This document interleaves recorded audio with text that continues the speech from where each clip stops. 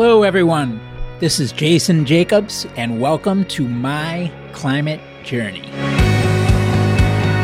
This show follows my journey to interview a wide range of guests to better understand and make sense of the formidable problem of climate change and try to figure out how people like you and I can help. Today's guest is Robin Beavers, the co-founder and CEO of Blueprint Power.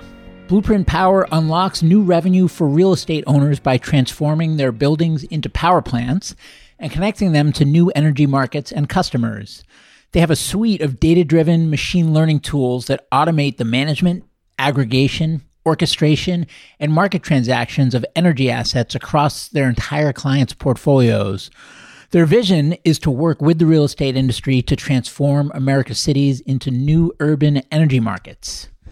I have a great discussion with Robin in this episode about clean energy, the grid, regulated and deregulated markets, the important transition that's occurring, some of the hurdles that are holding us back, what some structural changes could be to unlock our trajectory to go faster, and what role Blueprint hopes to play in the short term and the long term. I had fun with this one, and I hope you enjoy. Robin Beavers, welcome to the show. Thanks for having me. Thank you for being here. This is a first. We are doing a remote episode with a guest recording in their car. Could make it happen anywhere. Yeah, I'll tell you, that is dedication and that is hustle. You must be an entrepreneur. It's also funny because I'm rarely in my car. I'm usually on a train. So it's interesting in a lot of ways. I'm the same, actually. I would use my car as little as possible. But then some of these trips where I have little kids. So it's like the strollers and just all the stuff. It makes it hard to take the train. But if it wasn't for that, I would never drive. Yeah. Yes. I'm so glad to have you on. Your name and Blueprint Power's name has come up a ton as I've made the rounds as just an example of a company that is really kind of on the front lines doing innovative stuff. So I'm excited to dig in and hear the story. Great. It's obviously an exciting time for us, but we've been at it for a while. So happy to share our story a little bit and talk about what we've seen as Blueprint. And many of the team members have been working on new energy and climate-oriented innovation for a long time. So happy to share anything that makes sense today. Well, for starters, what's Blueprint Power? Blueprint Power, we are a New York City-based startup, and we help turn buildings into clean power plants. So we've built an end-to-end platform that ingests data from buildings and energy assets at buildings, as well as data from energy markets and any place that needs electricity. And we help buildings generate supply that markets are willing to buy. So at the end of the day, we're delivering new revenues back to building owners as we're decarbonizing the buildings and the grid. So we built a software platform, but what it's actually doing is generating new types of clean supply that markets are willing to pay for. And so if I can kind of parrot that back as a way to test my understanding, so these buildings produce electricity or energy to power the things that are going on within the buildings, and not all of it is getting utilized. There's some that would otherwise be wasted, and essentially you're capturing that surplus energy and providing an additional revenue stream and driving up efficiencies that will make for more efficient use of energy overall, which is good for the planet, but also provide revenue streams to these buildings that are producing it and to the buyer, presumably either a better product or a more attractive price than they could get elsewhere. Exactly. Yep. So for example, one of our big customers for our supply is the grid itself. So the grid is increasingly getting strained. It's old, as we know, here in the US, and it's definitely in parts of New York City. So sometimes it needs help from local supply to heal itself, is probably the best way to say it. Also, the grid is increasingly looking for cleaner supply. So that often comes from large-scale renewables like solar farms and wind farms. But buildings that, as you said, they're not wasting as much energy and can help the grid that way, or if they're producing clean energy on site from rooftop solar or other optimization methods, that can help provide cleaner supply to the grid too. So that's just one example of what we do.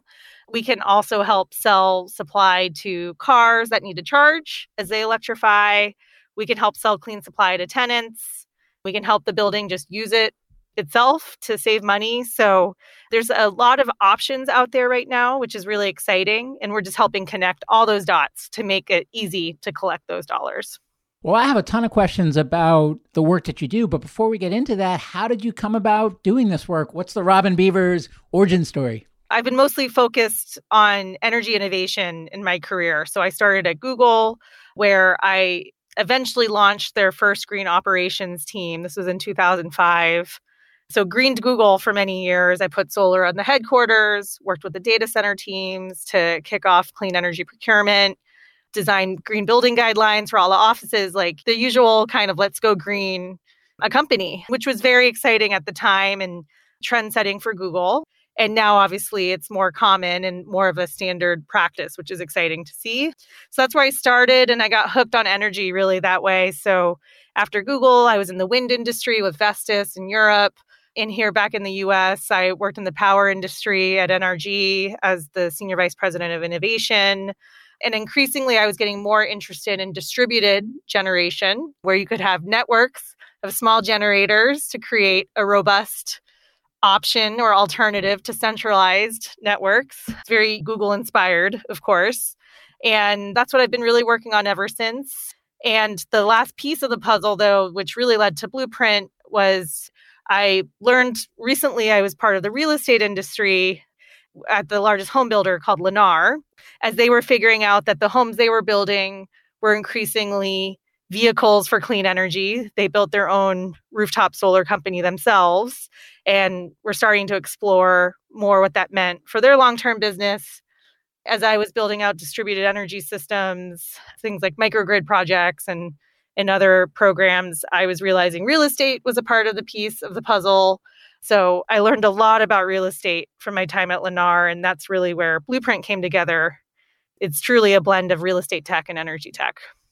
So that's a very high-level summary. How did you connect those dots? Did you hit your head in the shower? Was there some kind of pivotal moment, or was it just kind of an incremental progression of a number of different pieces over an extended period of time? That quick highlight I just explained was probably a 15-year period or 12-year period. So it's been a while, but I mean, it's been a progression in many ways. I mean, in this period of time, a lot of great things have happened around me and around all of us working at this for a long time. Energy technologies have progressed along the commercialization curve. So cost of solar has plummeted. We now actually have viable battery energy storage options that are starting to register. Software can now be applied to build businesses on top of this infrastructure.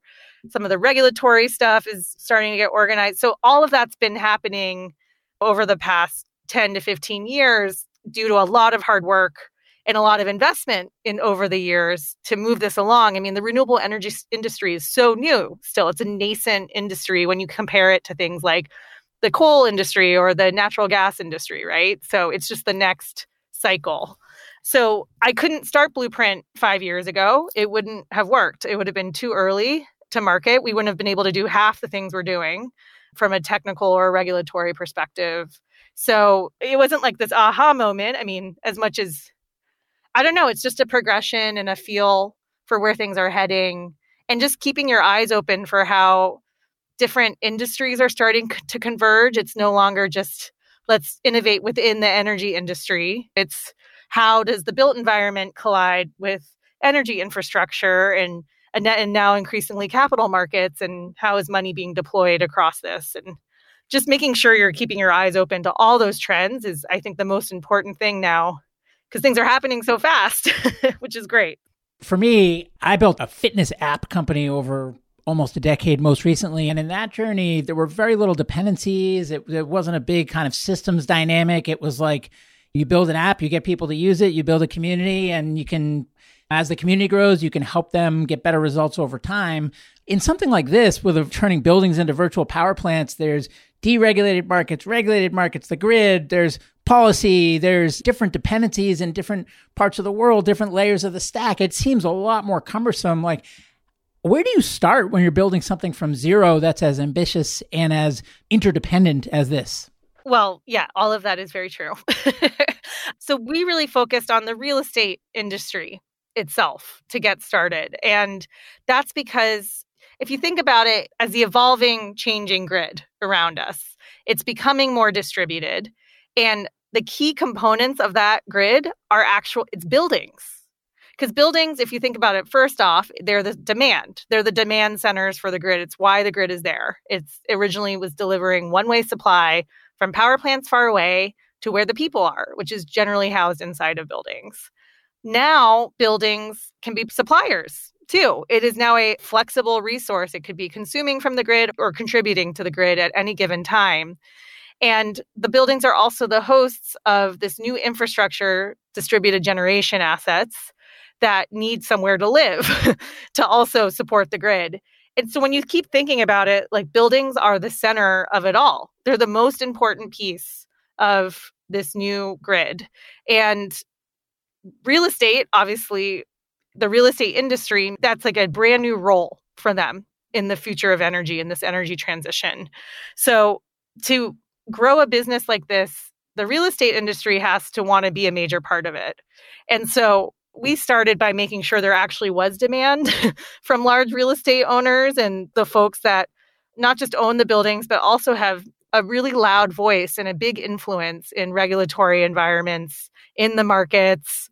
It's a significant part of the economy and how cities work. And we just needed to make sure they wanted this and wanted to be a part of it. And is that commercial or residential or both? Both, all of the above.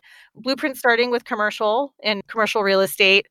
And in New York, that's obviously a major industry.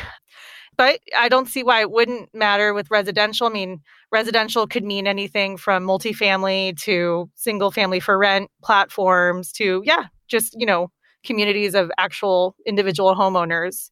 So it's a bit of a perception change that is harder to predict and make happen compared to like a technological advancement in a vacuum. But you know better than anyone, you can build communities or change perception when there's something of value and meaningful that's new and understood. So that's where we started with Blueprint, because that's always been the missing piece of this new distributed future.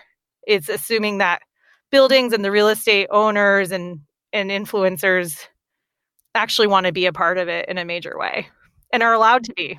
And so when was this that these discussions started happening with the commercial real estate players? Well, we started Blueprint around the time we noticed that on the energy regulatory side, rules were changing to allow for distributed energy assets to be real participants in energy markets. And then for us, that meant, okay, great, that's allowed. There must be some financial value in it for whoever is owning or hosting those assets. And once we figured out there was, that's when we started talking to real estate seriously. And we were pleasantly surprised by the reception. And then what came next? We built a company and we grew a team and raised some money. And we've just been building for the last couple of years and working closely with some of our first partners and getting the product ready for deployment. And we have not gone public with some key milestones we've hit yet, but we've come a long way in a short period of time. And so in terms of the initial entry point, it is getting these building owners to become customers where they can sell their extra capacity back to the grid, essentially? Yeah. I mean, a lot of it's first helping them understand what that economic value of their building is as a power plant. So just, to make sure it's worth it for them. Because even if there's some value, is it really, they have a lot of other things to do and invest their capital in and spend time on. So it needs to be worth it. And so a lot of our initial conversations were around that. And luckily, a lot of these large real estate platforms, we target the bigger ones, they have internal executives and teams that think about this stuff all day long. They're thinking about energy. They're often thinking about sustainability. Now they're all thinking about ESG. And they're really educated, thoughtful partners in this. It's not, the education piece actually isn't the hardest part. It's just making sure it can be, the experience for them is what they want it to be. So we found that the real estate industry is quite advanced and they're really collaborative partners with us, actually. It's not having to try to convince them to do anything. It's working with them, I would say. Should I be thinking about this as a two-sided marketplace? Sure. Yeah, I mean, I think eventually what we're doing is we're lighting up new networks of distributed energy and buildings. And across those networks, dollars are flowing between things, between buildings, between markets, along with the energy services that are flowing. So a marketplace is what will emerge from this.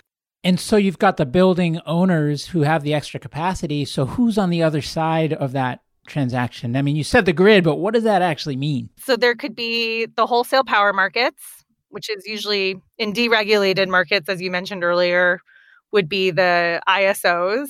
And so those are the markets that traditional power plants are selling into. Another group of takers of the supply are utilities, the local utilities themselves. They often have some program or way to pay for certain behavior that you're delivering to the grid at certain times. And there's a new big emerging customer called fleets of electric mobility. So either buses or cars that are looking to charge where their riders are or anywhere, frankly. So that's another big taker of supply from buildings. And then I think tenants themselves, in many cases, they're looking for clean supply or are being more proactive about how, as tenants in a building, they're looking for how they're getting their electricity. So there's actually multiple categories. And I think the number of those categories will grow over time as the world also electrifies and decarbonizes.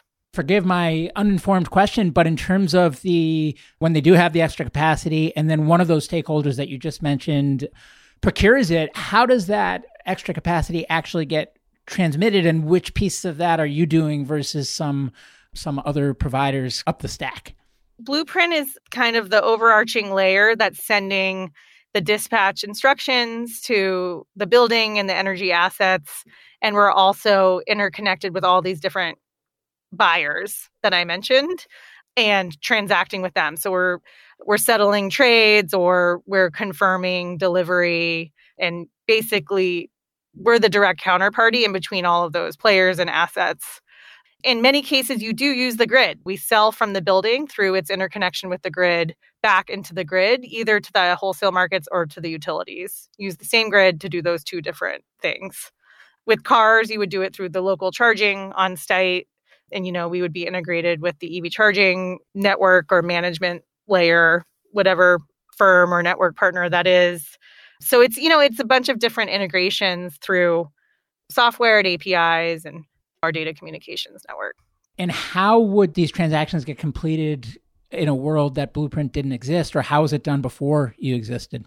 So some of these transactions weren't allowed before. Some of them are new, like in terms of access for buildings with small generation.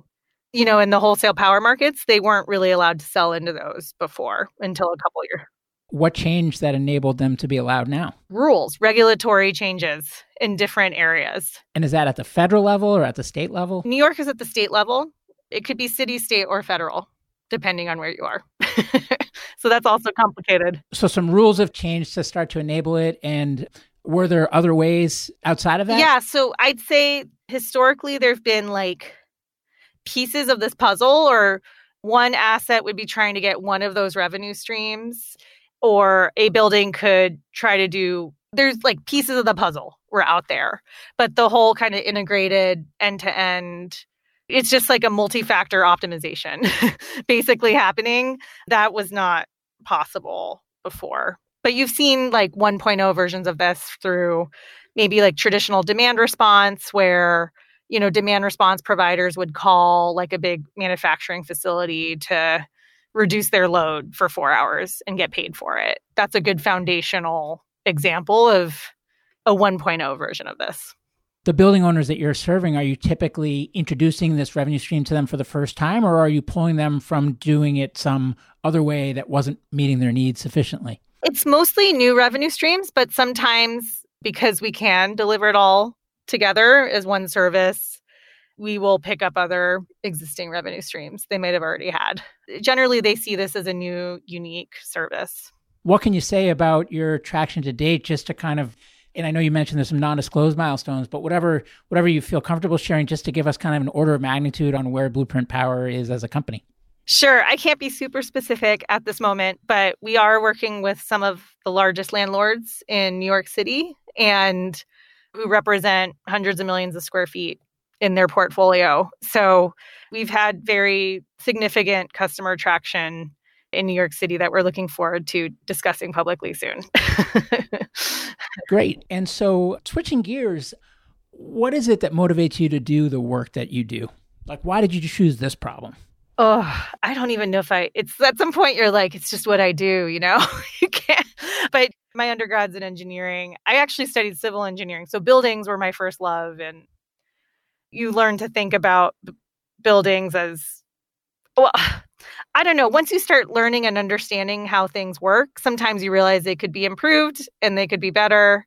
And you just always want to make things better. And you could look at a building individually and think about how you could better optimize how it uses electricity or how it gets it, how people feel in it. I mean, there's a lot of people thinking about those issues all the time, and it's very important, like healthy these buildings are for people who work and live in them all the time, how they make people feel. There's always problem. If you have a problem-solving mindset, there's endless work. And so I feel like I tend to have that, but then I got bitten by the energy bug so early on because, I mean, the grid itself is a fascinating feat of engineering. And when you dig into the history of electrification in the US, it's amazing. It's breathtaking, like how it came together in the 20s and 30s and from a mix of technical, regulatory, and marketing to electrify the US in 15 years. Like, it's amazing. And now when you see where it is, and there's just so much potential to solve all these problems that are around us, like climate and just reliability. And there's just things out there that should be a part of it. And you get frustrated it's not, and you go work hard to try to make it part of the solution. And I think that's what has really been driving me. I mean, there's a really great chart. I send it around to everyone, and a lot of people love this chart that the DOE publishes. And it's a Sankey diagram that is a really visual way to show, basically, you can see all the different types of fuel that are consumed in the US every year and where it's used, either at central, like large scale generation plants, or if it's used and consumed at more distributed building assets, and then what the useful energy that comes out of it is. And you, on the right-hand side of the chart, you see that out of all the fuel, every unit of fuel used in the US, over 50% of it is wasted as heat, unusable heat. And so it's like a very inefficient system. And so you could look at that chart and see you could read it in any way you want. You could say, oh, that waste heat is bad for climate or the environment and shouldn't be used. You could see that waste heat as unutilized cash flow or unrealized cash flow.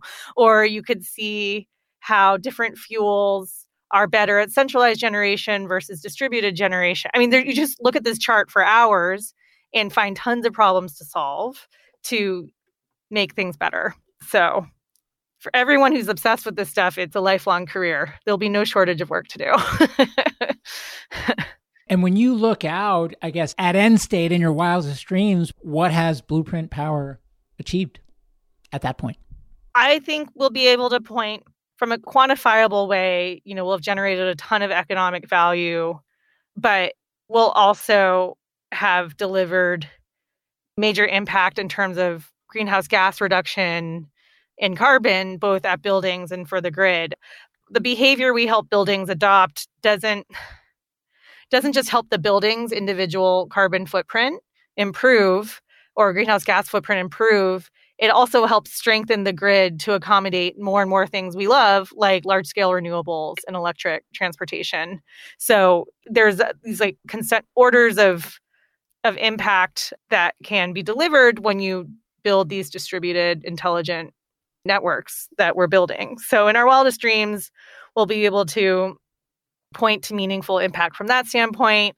We'll be able to point to cities all around the world that are utilizing Blueprint networks and also show quantifiable economic value we've created for our customers and, of course, for ourselves and for the economies around us. I mean, it should lead to economic growth for other ancillary companies and services around us, like solar installers, battery OEM, the supply chain. Anyway, there's just a lot of benefits we'll be able to say because we were able to remove all these barriers and create this frictionless network.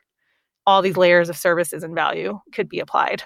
And so I think it's interesting. I mean, you talk about the financial gain that could come both for the company, but also for the customers if you're successful. But then you also talk about the impact as it relates to climate change, emissions, things like that, and some of the other things that you mentioned. I mean, how big a motivator is climate change in doing the work that you do? And there's no right answer, by the way. I'm just trying to gauge for your personal motivations. So again, we've only been around 2-ish years. And we all come from similar backgrounds tackling clean energy for most of our careers. And so it's inherent for everyone on the team. What was interesting when we started the company, though, 2 years ago, climate was not top of mind in the public consciousness. And going to raise first on climate impact and second on economic value was not really doable, frankly.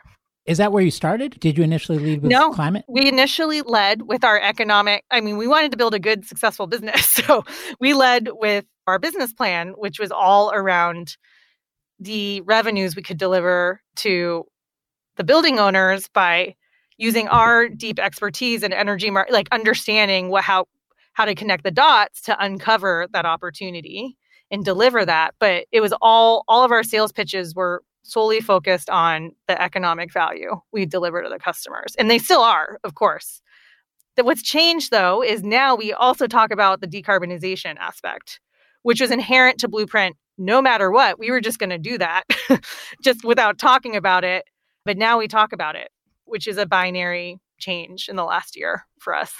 For those that are really motivated by climate, how do you think about these for-profit endeavors that can be wildly profitable if they're successful? Can they play a big role from the impact side as well? And then how should you stack rank those? Like, should they be equal citizens, or is the thought that leading with profit first will be directly correlated with impact in the long run? Like, not necessarily just for Blueprint, but just in general, because the reason I ask, there's a lot of Silicon Valley type people that are interested in reorienting this direction that are motivated by climate.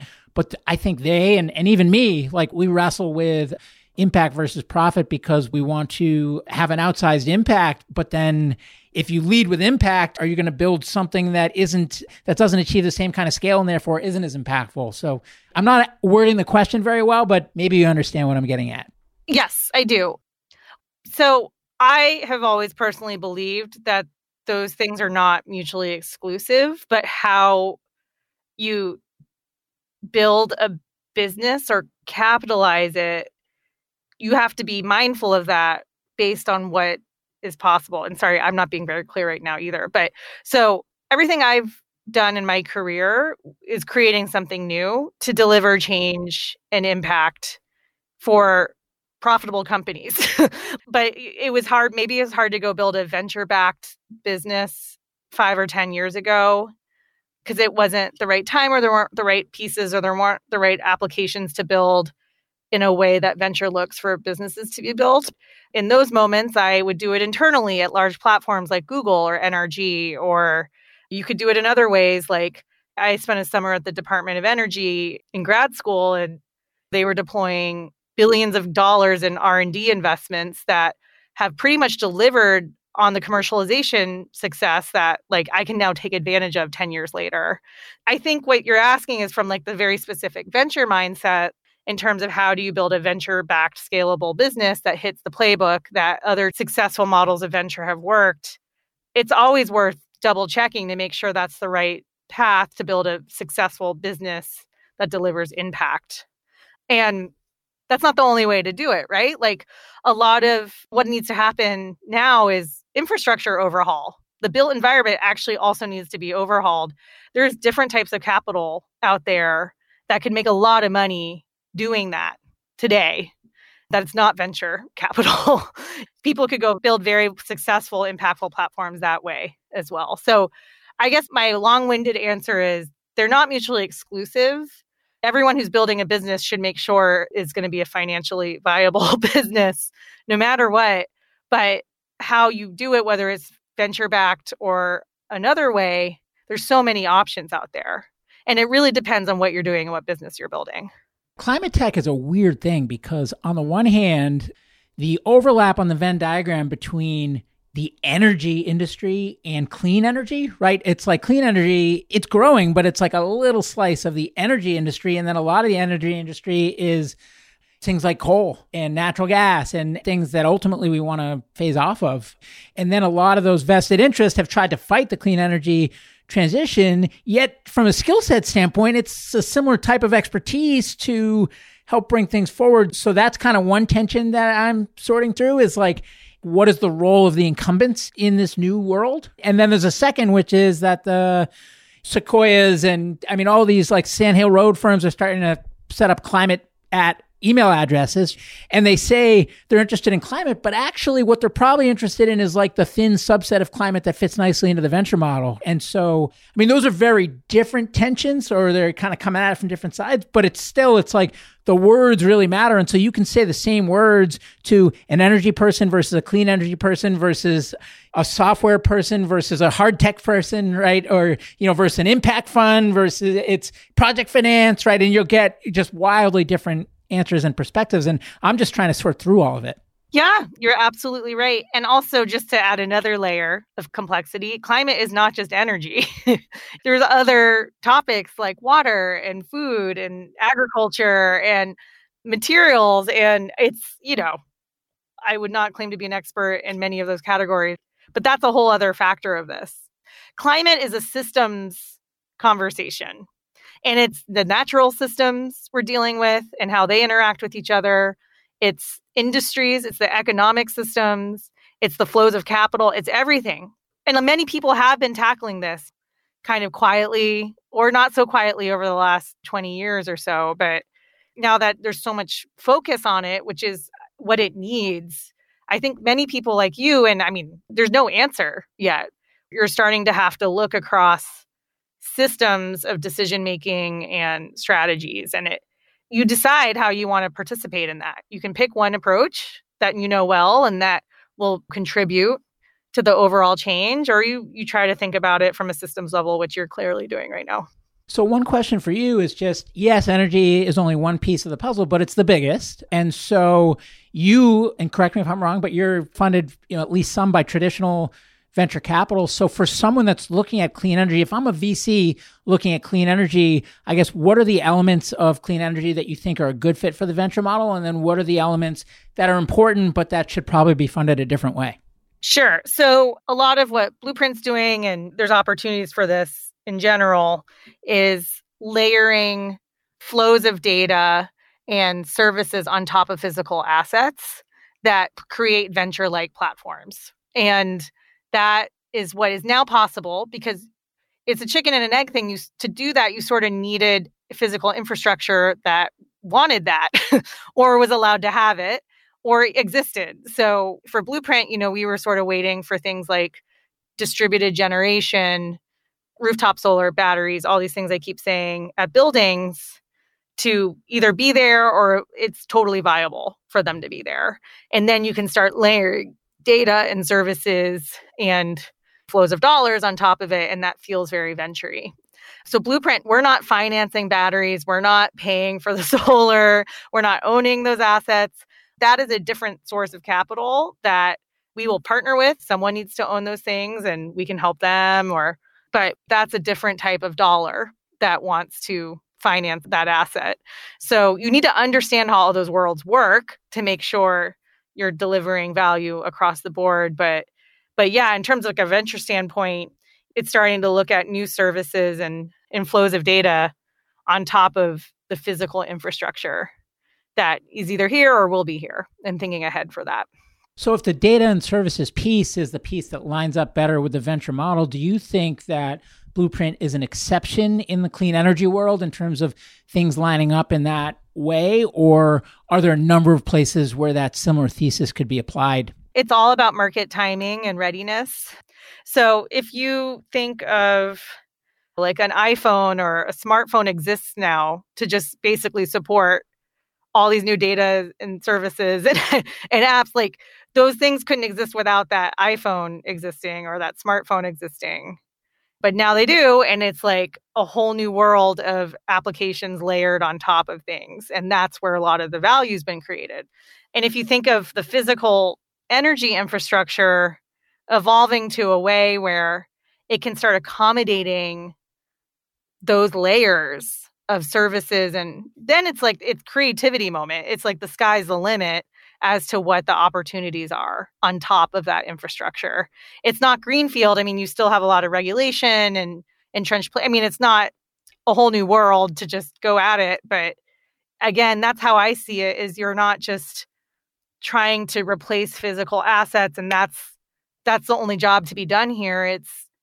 It's what are the new layers on top of the built world that is now possible. And people should be busy for the next 10 to 20 years dreaming up really valuable businesses to layer on top of this. Any freebies you want to throw out to listeners? If you weren't building Blueprint, what would you be doing? I'll talk about where I see a lot of great opportunities. I mentioned water.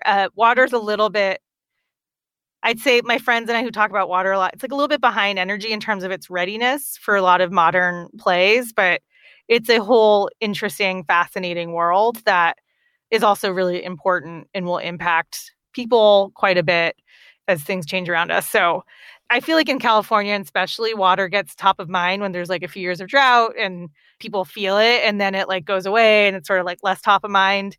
But water is like a very interesting, fascinating global issue that really smart people should be tackling. So that's what I'll throw that out there.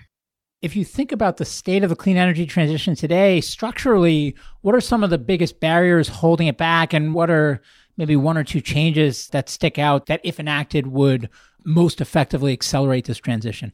One thing I think a lot about today is the workforce development needs across government agencies, so like city and state agencies, and also even across the fields that are keeping things working all the time. So I'll use it more concretely. So with Blueprint, we obviously work with buildings.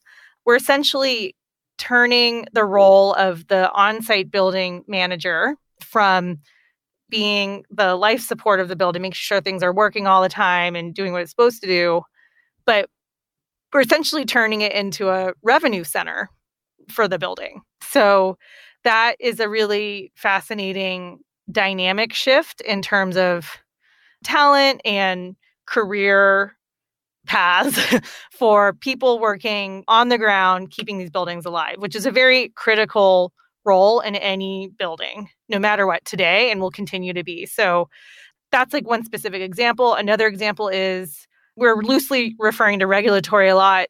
There's different siloed regulatory worlds that impact things like distributed energy assets at buildings. Obviously, things like rules that utilities are regulated by, which is at the state level generally. But at the city level, you have agencies like the fire department or the Department of Buildings that need to like approve and permit things. And when you're talking about new technology, it's usually like a technological decision or evaluation as much as it is like, is it meeting the rules of like the permitting process? And that's a whole new world. City and state agencies need to develop divisions that are new technology focused and attract that talent and build that into how it works. And so I see that as a challenge and / opportunity for someone to solve. And I think it would help move. That's one of the last like big time lags on progress here, is having that be a well-oiled machine. So, and then there's other regulatory topics I could touch on, but I think there's a lot of that like in between stuff that's not like, oh, I'm a state, I made a huge climate mandate, let's do this. It's all the things that need to come together operationally to reduce the friction of that progress. There's still work to be done there. And final two questions. One is just, if you had $100 billion and you could put it towards anything to best accelerate the clean energy transition, where would you put that money? How would you allocate it? I don't think there's one right answer there. I do want to say, I think a lot of ways capital has been deployed in the past has been working. So more of it would probably help it even more. So a mix of government-funded R&D in the really hard problems, a mix of private capital going in to these types of avenues we're discussing today. So in either more venture-looking business plays, tech and business plays, putting infrastructure funds together that are focused on owning the assets and looking at new business models across that. There has to be some kind of major regulatory shift. So if it's applied towards lobbying to effectively price carbon the way it should be in the right way, I think it's a mix. There's not one silver bullet. There never has been. And I think if you just put more resources towards some of the things that are working, you would see a lot of great impact. And I'd probably focus on universities and education too, and make sure the right curricula is being taught across campuses to look at more of systems-oriented engineering. And I don't know, it's starting to pop up across some universities, but a lot of this stuff isn't taught yet. So it needs to be taught. And last question is just for anybody listening to the show who, maybe is coming in from a more traditional software background or other places that just are lacking in deep domain expertise in these areas. What's your advice for them in terms of figuring out where to plant and have the biggest impact? Oh, there's so many places. It's going to be hard to ramp up. This whole conversation's point is complicated, right? So the best way to learn is just diving in and getting some stuff done, and you're going to figure out your own path. There's so many different ways to contribute to this problem or this effort, this transition. And it's all going to be personal. It's going to be personal based on your skill set, on your own belief and how you think things are heading. It's a personal problem. It's not like there's an answer that is the best answer for anyone to choose. It's about where do you think you're going to learn the fastest, be able to contribute the most right away, and be exposed to the constant change that's happening. I mean, I think that's the other thing about this is it is a transition. It's chaotic. It feels really good right now. Everyone's getting organized around it, but it might happen where there's a few more bumps in the road and there's another down cycle, or there's challenges we didn't foresee, and it'll feel frustrating and discouraging. I mean, that's happened in the clean energy industry at least twice already in the last 15 years. And you lose talent along the way or you regain talent. And I think just being ready for the reality of change is really important in whatever decision you make there. It needs so much talent. It's just a different mindset, and it's thrilling and it's meaningful, and there's so much to do. And I think there's so much opportunity, and there has been all along, and now people are seeing it. I guess just be ready for change. Whatever decision you make today to jump in will be like starting all over again, and you'll learn something new, and you'll probably make a different decision later. It's a transition. So it'll be transitional for a while. Anything I didn't ask you that I should have, or any parting words for listeners? It's an important topic, obviously, and it's a fascinating set of challenges and opportunities. And it's never been more dynamic than I would say today for the future of clean energy in particular, which is obviously my focus. And just embrace it as a world of unknown. There's not one killer company to join or one perfect place to be. It is all out there to be tackled. And talent, creativity, and open-mindedness is important. And also, there has been a lot of great progress that has happened. There's a lot to learn from, both good and bad. And so I would also say make sure to do that. A lot of these problems aren't solved not because no one's been thinking about them. So it's just also have respect for why we're even here today, where we can think about it in this way. It's the result of a lot of hard work and facing a lot of headwinds in the past. So that's the other piece I would say too. Great. Well, Robin, you've been a great guest. Thank you so much for coming on the show. Yeah, thanks for having me. It was a lot of fun to talk to you today. Hey everyone, Jason here. Thanks again for joining me on my climate journey. If you'd like to learn more about the journey, you can visit us at myclimatejourney.co. Note that is .co, not .com. Someday we'll get the .com, but right now, .co. You can also find me on Twitter at jjacobs22, where I would encourage you to share your feedback on the episode or suggestions for future guests you'd like to hear. And before I let you go, if you enjoyed the show, please share an episode with a friend or consider leaving a review on iTunes. The lawyers made me say that. Thank you.